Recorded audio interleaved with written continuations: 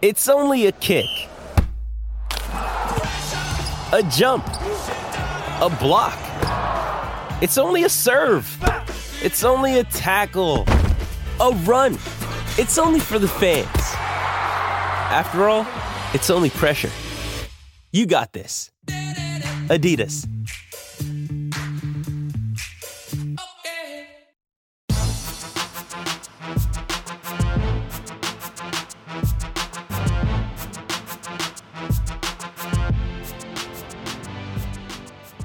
Welcome to the Mini Break, your daily podcast for the biggest storylines, results, and controversies from the tennis world. Today is Saturday, August 13th. We've got 4 players making signature runs at this week's 1,000 level event happening north of the border, of course, on today's show. I want to break down Saturday's semifinal round for all of you listeners, talk about how we got to our upcoming championship Sunday, of course, on the women's side. That means further discussion on the excellence of both Beatriz Haddad Maia and Simona Halep. Of course, the 26-year-old Haddad Maia was already in the midst of a breakout 2022 campaign prior to the start of this week's action, but she earns herself a signature run, reaching the first 1,000 level singles final of her career via a straight set victory over Karolina Pliskova. Haddad Maia showed off that skill set once again tonight, a wide variety of things that she can do successfully on the court. Of course, she's a top 15 server this year in terms of hold percentage on the WTA Tour, and she needed to use that serve to keep pace with a very much informed Karolina Pliskova. But again, it was the variety of skills Haddad Maia brings to the court. Not only the +1 excellence, but the physicality, the defensive prowess. She needed it all to overcome a 5-2 deficit in the second set, ultimately advance in straights. Want to break down the mechanics of that match on today's show, and then, of course, talk about how Simona Halep managed to come from behind. She earns a 3-set victory today over Jessica Pegula, 2-6, 6-3, 6-4. Of course, for Simona Halep, she, by the numbers, has been the second best player on the WTA Tour this season. She and Iga Swiatek, the only players who rank top 10 in both hold and break percentage. You look for Halep. She's also a ridiculous now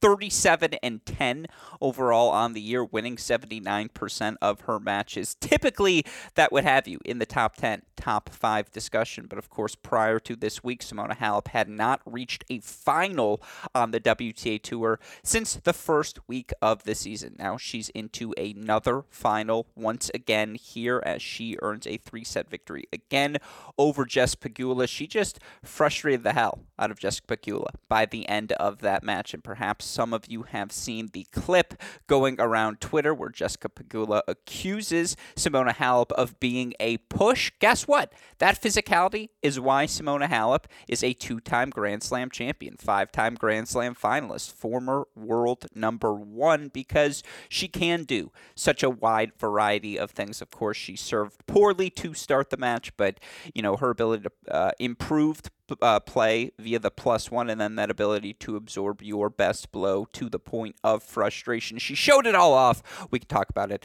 again here on today's show. Of course, on the men's side, how about Hubie freaking Hurkacz into another Masters final in in Montreal. This time, it's via 3-set victory. Come from behind over Casper Ruud. Hubie is just the definition of what you expect out of the modern ATP player. The size, the variety, the power, the weapons. He can do a little bit of everything, and he had to do a little bit of everything, including take the legs out from underneath Casper Ruud by the end of that match. I want to talk again about why Hubie has not only been one of the best players here in 2022, he really has been one of the guys in the mix at every big event since the start of last season. I can make my case for that point here once again on today's show. Then last, but certainly not least, how about the gem we got to finish today's play? Pablo Carreño Busta, 3-set victory over Dan Evans. As always,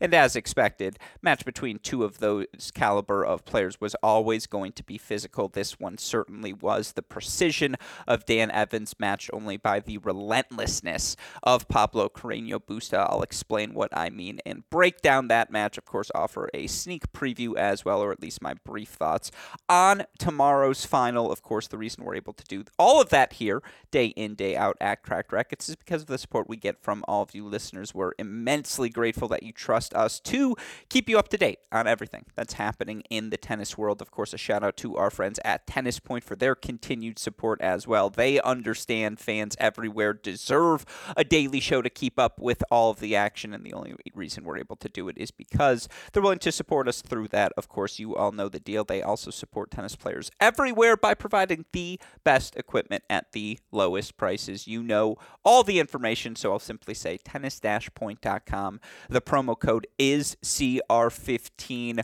One quick note before we start today's podcast, and it is tennis related, so don't feel the need to hit the skip 30 seconds ahead. I don't have another advertisement for all of you listeners. I do want to simply say shout out to the schedulers in Canada. So frequently, and we've certainly experienced this over the past few weeks when you've got 5 events happening simultaneously across the globe. So often we see the schedules overlap and you've got 4 matches all happening at, 11 a.m. Eastern time, or you've got 3 matches at 11, then the other 2 matches are both happen to happen at 2 p.m. and it's just impossible to follow all of the action closely at once. Shout out to our friends in Canada. They staggered everything. 1 o'clock start for the first women's semifinal in Toronto, which is, of course, the further east of the 2 cities. 3 p.m. start for Montreal.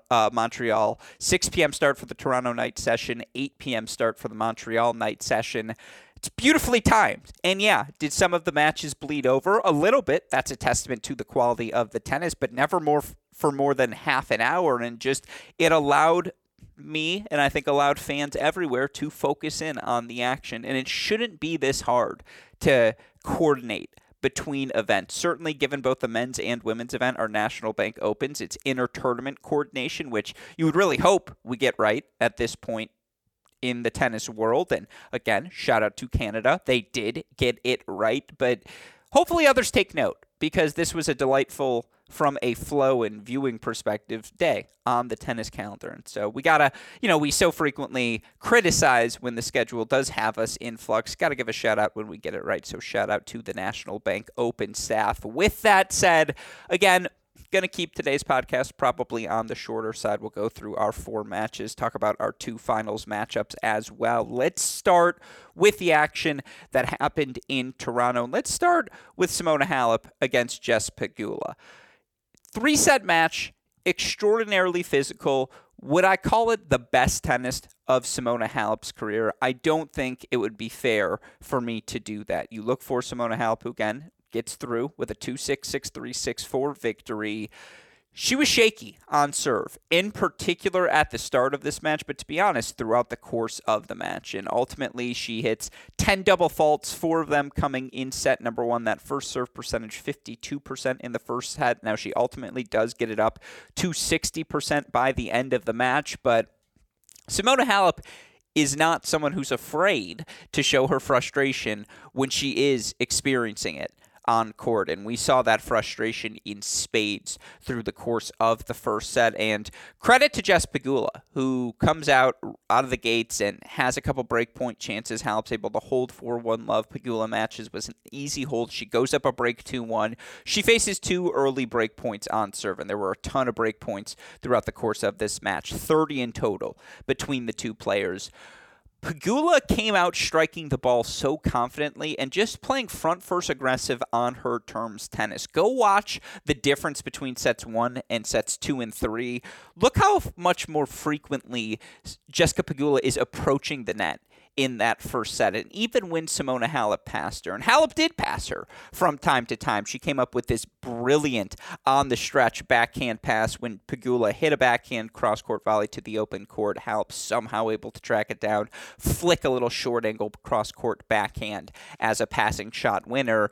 That was to fight off a game point. What does Pegula, or to set up a break point, for 15-40. What does Pegula do on the next 2 points? Big serve tee, deuce side, ad side. We're back to deuce. She follows it up with another big serve into the body, +1 successful shot for the advantage point, and then ace out wide to hold 4-3-1, solidify her lead early in the match. And again, whether it was her moving forward, her confidence, proficiency, comfort level at the net, Jess Pegula can play. And obviously her doubles success, she's won a couple of titles, had multiple big runs at big events in doubles. The prowess of her return, the depth she's able to generate, that ball's service line or deeper every time, so often peppered at the feet of the server. Pegula was just the aggressor in set number 1. And again, the frustration on serve for Halep transitioned into, or bled into, I should say, some of the errors she started making, going for balls she probably shouldn't have early in the rally. And just, again, Pegula had her on a string. There wasn't much Halep could do. She was playing so much defense in set number 1. But then to start set number 2, Halep faces a couple of break points, hits a big serve into the body, which she follows up with a +1 forehand for 30-40, then an unreturned ace down the tee, or not an ace, but a service winner down the tee for deuce. That seemed to get her going, and she holds for 1-love. Then there was just a little bit more depth, a little bit more aggression in the Simona Halep return of serve in set number 2, but most importantly, she stayed relentless. And when she earned the break, 2 successful passing shots in that game to break Jess Pegula, and you could see the confidence of Pegula waver in that moment. And she became a little bit more hesitant moving forward to the net, started playing far more drop shots, which had some success against Halep because, again, Halep was so frequently pushed 6 feet behind the baseline. But unless you're hitting a perfect drop shot, Simona Halep's going to track that ball down, and her ability to start getting to track down those drop shots, playing approach shots deep, and landing overheads confidently. She fights off a break point with this beautiful short angle cross court overhead that obviously I don't even think she meant to hit as perfectly as she did. And again, the physicality, the totality of what Simona Halep does to you, just injecting that doubt into your game, it began to add up. And for Simona Halep, she takes the second set 6-3, races off to a 5-2 lead in set number 2. But as we had seen for Simona Halep at the end of the first set in her first round match here at this event second round match against Jill Teichmann, same deal when she served forward in her quarterfinal match against Coco Gauff, she got shaky. She got broken again, and credit to Pegula, who comes out, holds a couple big serves, 4-4-5. But, again, love 15 down. Simona Halep connects on a +1 forehand inside out. She then hits a service winner for 30-15 and just seemed to have her groove back. Now, again, for Simona Halep, 10 double faults on the day. Serving for the match, you get broken. She got lucky to get away with it for the 3rd consecutive match in a deciding set. That said, Halep stayed relentless. And you look at the numbers for Simona Halep, once again, she's 74-21, so winning 78% of her matches, 74-21 since August 2020. You look for her now overall. She's into her 5th final during that span of time. She's made 10 different semifinals during that span of time. Of course, you look for her this season. She's now 7-3 against top 20 opponents. That number surprises me, and certainly she's gotten 2 of those wins this week against Coco Gauff, against Jessica Pegula, but, again, given her record in semifinals this year, you look for Simona Halep overall on the year. She's made a bunch of semifinals. This is now her 6th semifinal in 11 total events. Obviously, that's prime Kim Clijsters, Justine Henin, pace-wise sort of numbers, even if it is far fewer events, only 11. But she's now 2-4 in those semifinal rounds. Technically 2-5. This is technically her 7th semifinal if you count the withdraw in Bad Homburg right before Wimbledon. Again, maybe it's who she's lost to in those semifinals. To lose to an unseeded Ostapenko being up a set and a break. To lose to Haddad Maia in 3 sets. To lose, to Rybakina in straight sets in the fashion she did, serving as poorly as she did in the Wimbledon semifinal.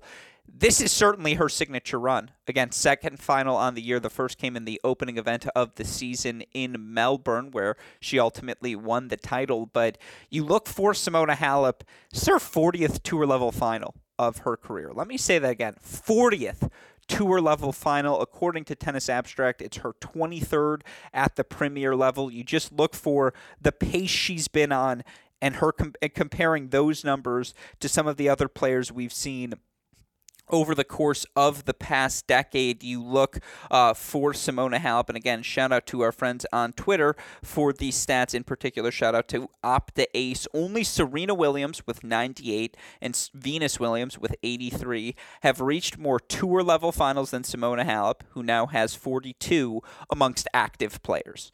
So amongst everyone out there right now, the Pliskavas we've had a lot of retirements recently, but you include the Kerbers, you include the Pliskavas, Simona Halep has more finals than them. She's now made 18 1,000 level finals in her career. That ties Serena for the most since 2009.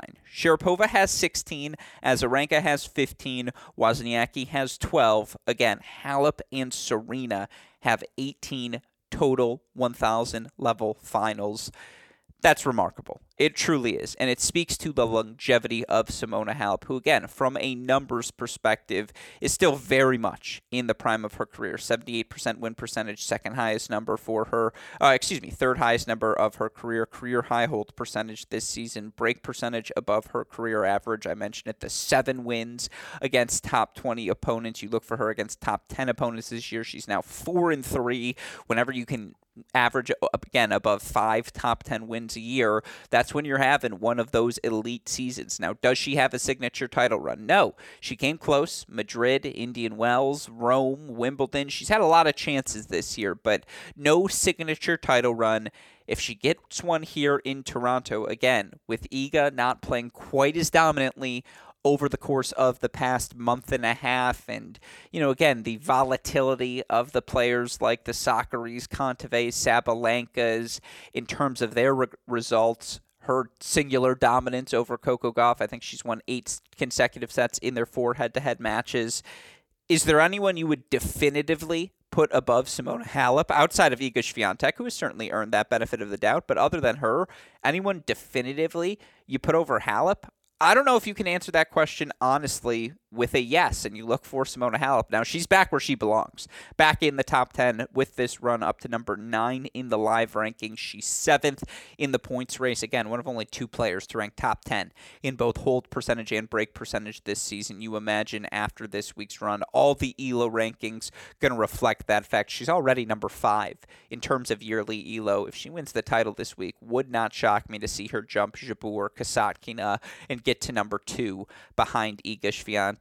But credit to Simona. She was just the more solid of the 2 players. She wore Jessica Pegula down, and now she's got that big mo going into one of the 2 slams she's yet to win. You look for Jessica Pegula, still 29-15 overall on the year. Again, currently sitting at 3rd in the points race, currently sitting top 10 in the WTA live rankings as well, at a career high number 7. Things going extraordinarily well for the 28-year-old who played well enough to win this match and just, again, let her confidence waver for 20 minutes, and Simona Halep made her pay, and just Simona Halep made her life miserable. But I actually thought from an offensive perspective, again, the drive on Jessica Pegula's ground strokes, her confidence moving forward and taking advantage of any sitters by taking them out of the air, how confident she is as a mover, how aggressive she is as a returner. Again, I mentioned the serve, in particular on the ad side, her ability to mix up T and out wide.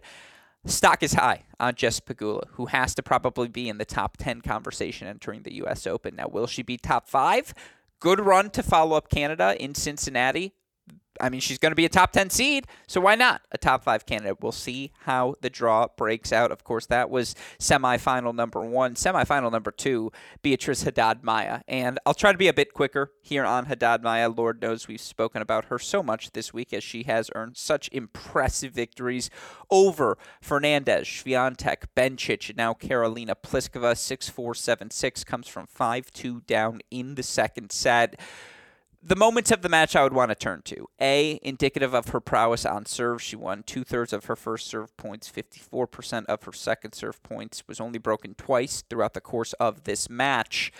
Again, what did she do particularly well? 15-30, she's serving for the set up 5-4. On that ball, she goes slider out wide, and she is the lefty, so she can generate such impressive angle. Had Pliskova spread all the way outside the alley. +1 forehand to the open court. Pliskova tracked it down, but it was an easy second ball winner for Beatriz Haddad-Maia, inside out, 430 all. Again, a crunch moment, 15:30. She goes to her go-to play, slider out wide, +1 forehand to the open court. Then, of course, we got to see Beatriz Haddad-Maia play on the 40-30 point, play that slice hard into the body of Karolina Pliskova, which draws the forehand error and clinches her the set. Was remarkably impressive. That was the +1 prowess, the serving prowess. Again, she closes out that first set 6-4. Set number 2, what was so impressive is how she managed to get that break back as Pliskova served for the set up, I believe it was either 5-4 or 5-3. I apologize that the game is slipping away from me, but 15 all point, 15-30 point. Beatriz Haddad-Maia hits 8 balls and 10 balls respectively, just down the center of the court with depth, with pace. Didn't give Pliskova any angle to work with, didn't give her a short ball to work with. And again, Pliskova was striking the ball remarkably well from the baseline throughout the course of the match. And yet that relentless depth from Haddad-Maia ultimately drew a short ball. And on each of them, one of them, Haddad-Maia opens up with a massive inside-out forehand winner. On the other one, she goes inside in, showing off the variety, turning defense into offense, showing off the physicality. And again, then the 15-40 point, another skill in her set, and I know she's currently 27th in hold break percentage, so she's not quite a top 25 member. I imagine she will be after this week's action. Haddad-Maia, 15-40, steps up inside the baseline, early split step, attacks the serve on the rise, peppers it at Pliskova's feet. Pliskova misses the forehand wide. That's the break back, I believe, for 5-4.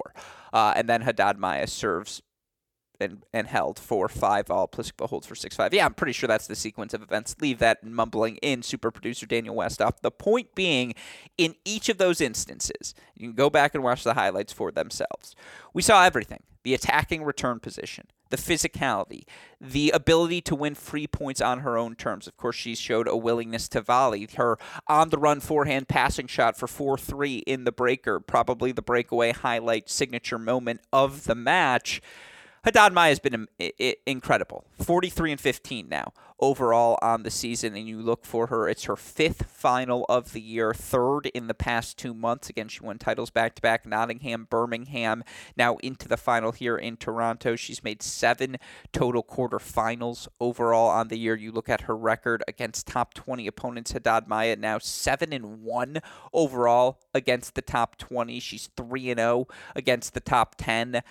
I mean, she's 144-41 since August 2020. Since being out for a year with a doping suspension, she's played 185 matches. She's won 78% of them. Again, since August 2020, she's played in 15 now different finals. And yeah, the majority of them, all but 3 of them, happened at the ITF 125K or lower level. But 15 finals since August 2020. Total semifinals during that stretch of time. 20 total semifinals during that stretch of time.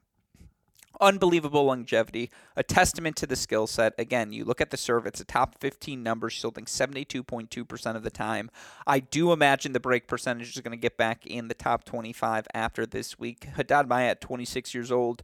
She's just playing at the peak of her powers. And again, Karolina Pliskova played extraordinarily well in this match. To see Pliskova, another moment, 5-6, Karolina Pliskova, down match point. What does Pliskova do? She cranks a serve tee, opens up on a +1, error, inside in, inside out, 2 forehand combination, fights off the set point 4-7 all. How does Haddad-Maia respond at 7-8 when she's down a set point? Exact same thing. Slider out wide, +1 forehand, draws an error, 8 all. Just, and Pliskova, by the way, does end the match with a double fault, which was an unfortunate ending. But, to build that 5-2 lead, Pliskova was popping her backhands. In particular, just started saying, okay, you're going to hit the slider out wide. I'm cheating over. I'm taking that ball early on the rise with my backhand, and just was moving that ball extraordinarily well, was moving well in and out of the corners of the court, and just, again, attacking her forehand on the ride, just doing all the things Karolina Pliskova needed to do, but she blinked in that 5-3 service game, and she didn't even blink. Haddad-Maia just played extraordinarily well. Haddad-Maia played like the now number 16 player in the world that she is. Haddad-Maia, by the way, 11th now in the points race. And I do think she's worthy of being in that discussion for the year-end finals because as of right now, the only player who has more tour-level wins this season than Beatriz Haddad-Maia is Iga Swiatek. So again, credit to Pliskova, who played extraordinarily well, who earned great wins over Anisimova, Krejcikova, Sakkari, and Zheng Qinwen this week. She got her mojo back, and I know I mentioned this yesterday, but Pliskova now currently sitting in the points race at 43rd, currently sitting in the rankings at 17th. Still in the mix. Still an opportunity to defend some serious points, obviously, for her coming up. Semifinals in Cincy, quarterfinals at the U.S. Open, but man, Haddad-Maia is just on one right now, and certainly you look at the Haddad-Maia-Simona Halep matchup. Simona Halep actually 2-1 in her career against Beatriz Haddad-Maia. Now you look at where those matchups took place and when they took place between these two. They played twice earlier this season. Halep a straight set 2-0 victory at the Australian Open. Haddad-Maia a 3-set victory in Birmingham. The only other time they played, of course, Wimbledon 2017. That was a straight set win for Simona Halep. Obviously a lifetime ago for each player.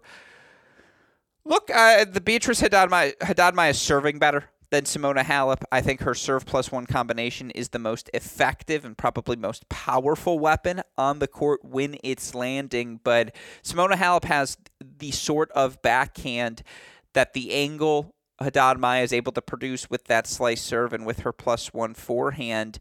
Halep's going to be able to neutralize it a little bit. Halep's obviously a little bit better in the outer thirds of the court, to say the least, than Karolina Pliskova, and it comes down to how well Simona Halep serves because, again, Beatriz Haddad-Maia won't get impatient in the way Jessica Pegula got impatient today during some of those baseline rallies. The drop shots aren't going to come from Beatriz Haddad-Maia. Now, I don't know how much gas she has left in the tank. She's played about 8 hours of tennis at least so far in Canada, but she's going to be willing to grind with Simona Halep. Simona Halep's going to have to be offensive. That said, when she's landing the first serve, she has had success being offensive throughout the course of this year. Now, it helps that these two have played twice already, and I do think more than anything else, 3-set feels like the number.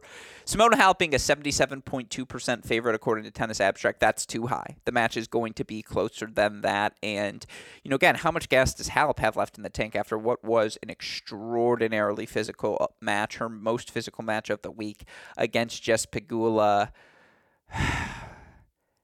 I think Halep's going to earn the signature run. I think I just see the narrative opening up where this feels like her best shot at a U.S. Open title. Just look at the rest of the field, who's in it, who's not in it, how the rest of the field is playing right now. She gets this title, gets some momentum going into Cincinnati. I think the signature run is there for her. I think this was the first match where she really didn't play her best, and she was able to get through it. Beatriz Haddad-Maia has been playing so well now for 4 consecutive rounds. Can she keep it up for a 5th? I'm going to say no, but man, am I very much looking forward to that match. With that said, let's move over to the action happening in Montreal. Talk about our men's results on the day. How about Hubie Hurkacz?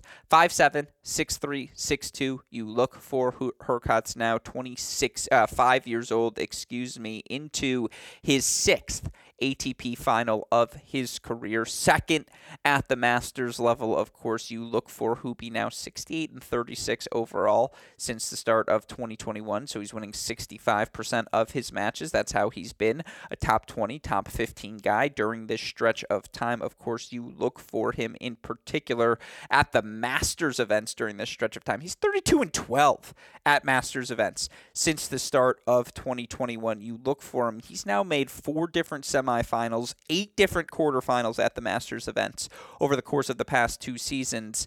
Shows up for the big ones. And again, today against Casper Ruud, he had to do a little bit of everything in a 5-7, 6-3, 6-2 victory. You look for Hubie. Only made 53% of his first serves, but hit 18 aces throughout the course of the match, won 81% of his first serve points. He was, 21 of 37 at the net, hit 47 winners today against 18 unforced errors. Now, Casper Ruud was at 34 and 11, so clearly winners to 11 unforced errors. So clearly the statistician was being a little bit kind in terms of the unforced errors he was offering on the course of the day. But Man, Hubie just took the legs out from underneath Casper Ruud. He just, again, and Casper's played 2 extraordinarily physical matches, certainly in his victories this week for Casper, who, played the 3-set match against Roberto Bautista Agut, and, obviously physical first-round match, I thought, for him against Alex Molchan as well. But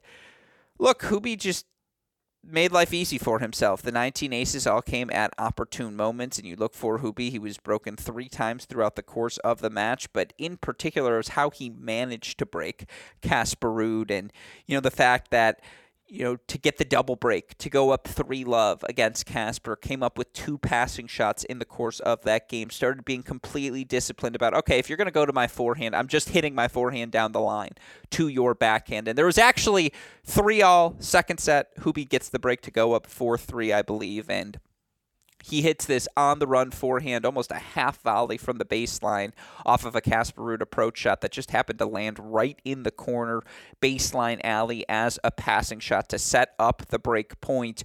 Once that forehand landed, he just got a bit more comfortable. And from there, again, consistently just continued to attack the net. And I know it says 21 of 37, but I wonder how many unreturned approach shots or missed passing shots came off the racket of Casper Ruud that would add to that net total that weren't counted by the statistician. Again, for Hubie Hurkacz, he's holding over 90% of the time this season, currently at 90.6, now 32 and 13 overall on the year. That's a 70% win percentage, folks. That's how you find yourself 9th in the points race and 10th in the live rankings. And, you look for Hubie now. Again, I mentioned that number at the Masters, a ridiculous 32 and 12 overall since 2021. He's made semifinals in, finals in Montreal, semifinals Miami, quarterfinals in Monte Carlo, Madrid, round of 16 in Indian Wells. Who has a better resume than that in the Masters this season? I don't know if anyone does. Certainly, again, Carlos Alcaraz was probably better at the start of the season. Rafa was more dominant.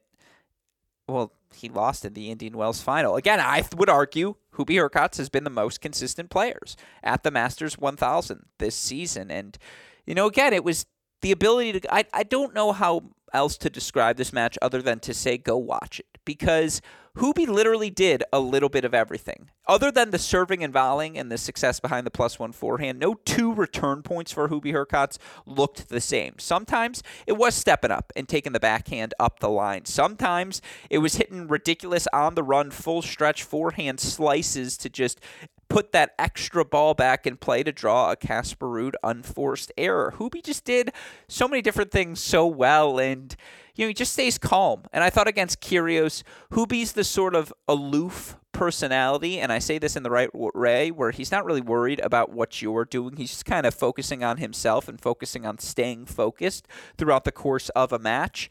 And I thought what was so impressive for Hubie Hurkacz, again, whether it was losing that first set 7-5 or when Kyrgios is doing Kyrgios things throughout the course of their 3-set match, Hubie just kind of focuses on himself and says, all right, once my forehand gets going, once I make a ridiculous athletic shot, the crowd's going to get behind me, and from there, I'm going to rock and roll. And after winning the second set 6-3, Hubie rocked and rolled. And again, 3-set victory for him now into a second career Masters final, where he's going to take on Pablo Carreño Busta. Carreño Busta outlasting Dan Evans 7-5, 6-7, 6-2. Evans was up 4-1 in the second set, only to see Carreño Busta narrow that deficit. And, for Carreño Busta, 43 winners against 34 unforced errors, 25 of 35 at the net, won 79% of his first serve points. He was just a little bit better than Dan Evans. I thought he hit his backhand pass a little bit better and was able to pass Evans a few more times than Evans was able to reciprocate when in defensive positions. But again, this was a very measured, very physical, extraordinarily fun affair. Like, again, every point delivered. No 2 points were crafted similarly, except for the fact that, in particular in the second set breaker and throughout the course of set number 2, when Evans was approaching, he just was approaching to the Carreño Busta backhand, and he was forcing Carreño Busta to have to come up with the goods. Now, again, credit to Carreño Busta, who's able to do so at the start of the third set and just was relentless in not hitting his forehand in the same side of the court 2 times in a row. But, Dan Evans made this a fight. and certainly for Dan Evans, second career Masters 1000 semifinal for him. But Carreño Busta now a signature victory, certainly for him. It's his second final of the season. I'm not counting the ATP Cup, but his first Masters 1000 final of his career. And with this run, he's back up to 15th in the points race, 16th in the live rankings. 31 years old, and again, into a Masters 1000 final, and couldn't have come at a better time. As you look coming into this week, Carreño Busta was 21-17 overall on the season, had only made 3 total quarterfinals, and, had a good run in Barcelona, but, loses first-round Wimbledon, first-round Roland Garros, and, loses straight sets in the 4th round of the Australian Open to Matteo Berrettini.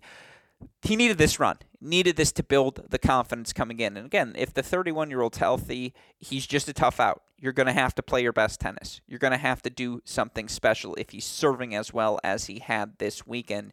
If he remains as locked in, if the backhand's not spraying on him, if he's able to assert himself with his forehand, and he had to stay patient, but again, was excellent against Dan Evans tonight. And you look for Pablo Carreño Busta, yes, 31 years old, but he's won 65% of his matches since the start of 2021. And, with this run this week, 26-17, back up to that 60% win clip on the year, which he's now done 3 consecutive seasons. And, again, only 4 times in his career.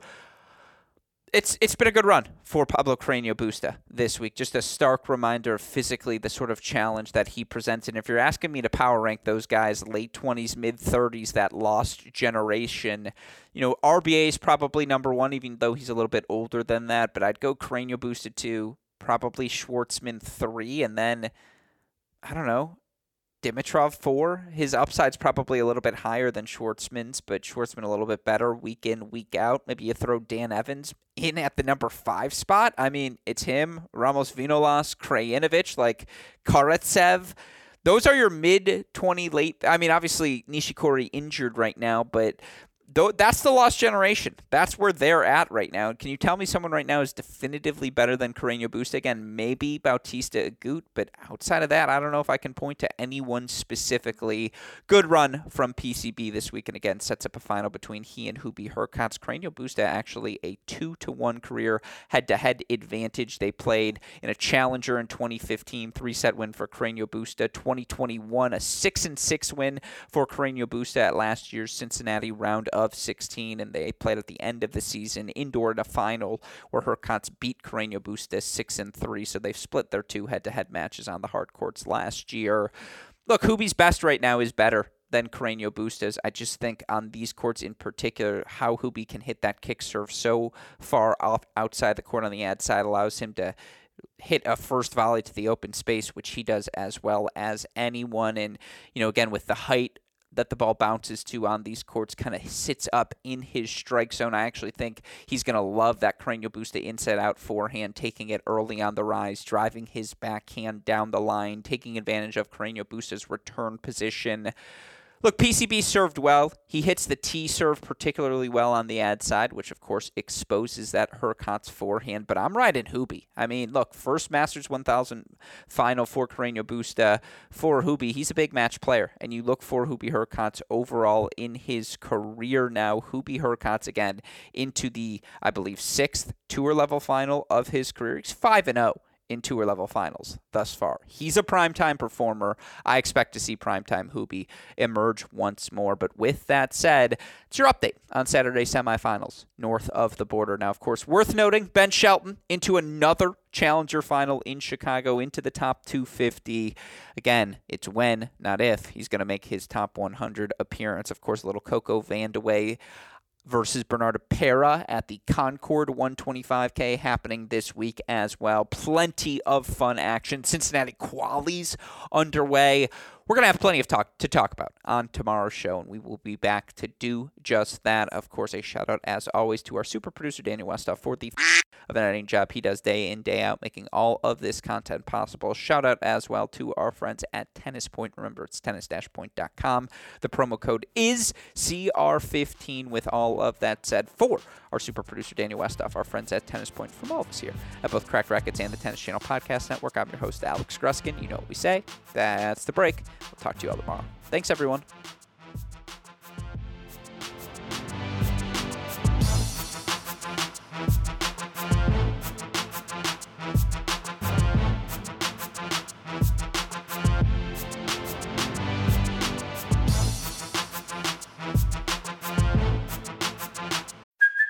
Hey, it's Kaylee Cuoco for Priceline. Ready to go to your happy place for a happy price? Well, why didn't you say so? Just download the Priceline app right now and save up to 60% on hotels. So whether it's Cousin Kevin's Kazoo Concert in Kansas City, go Kevin, or Becky's Bachelorette Bash in Bermuda, you never have to miss a trip ever again. So download the Priceline app today. Your savings are waiting.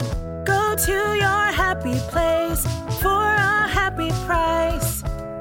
Go to your happy price, Priceline.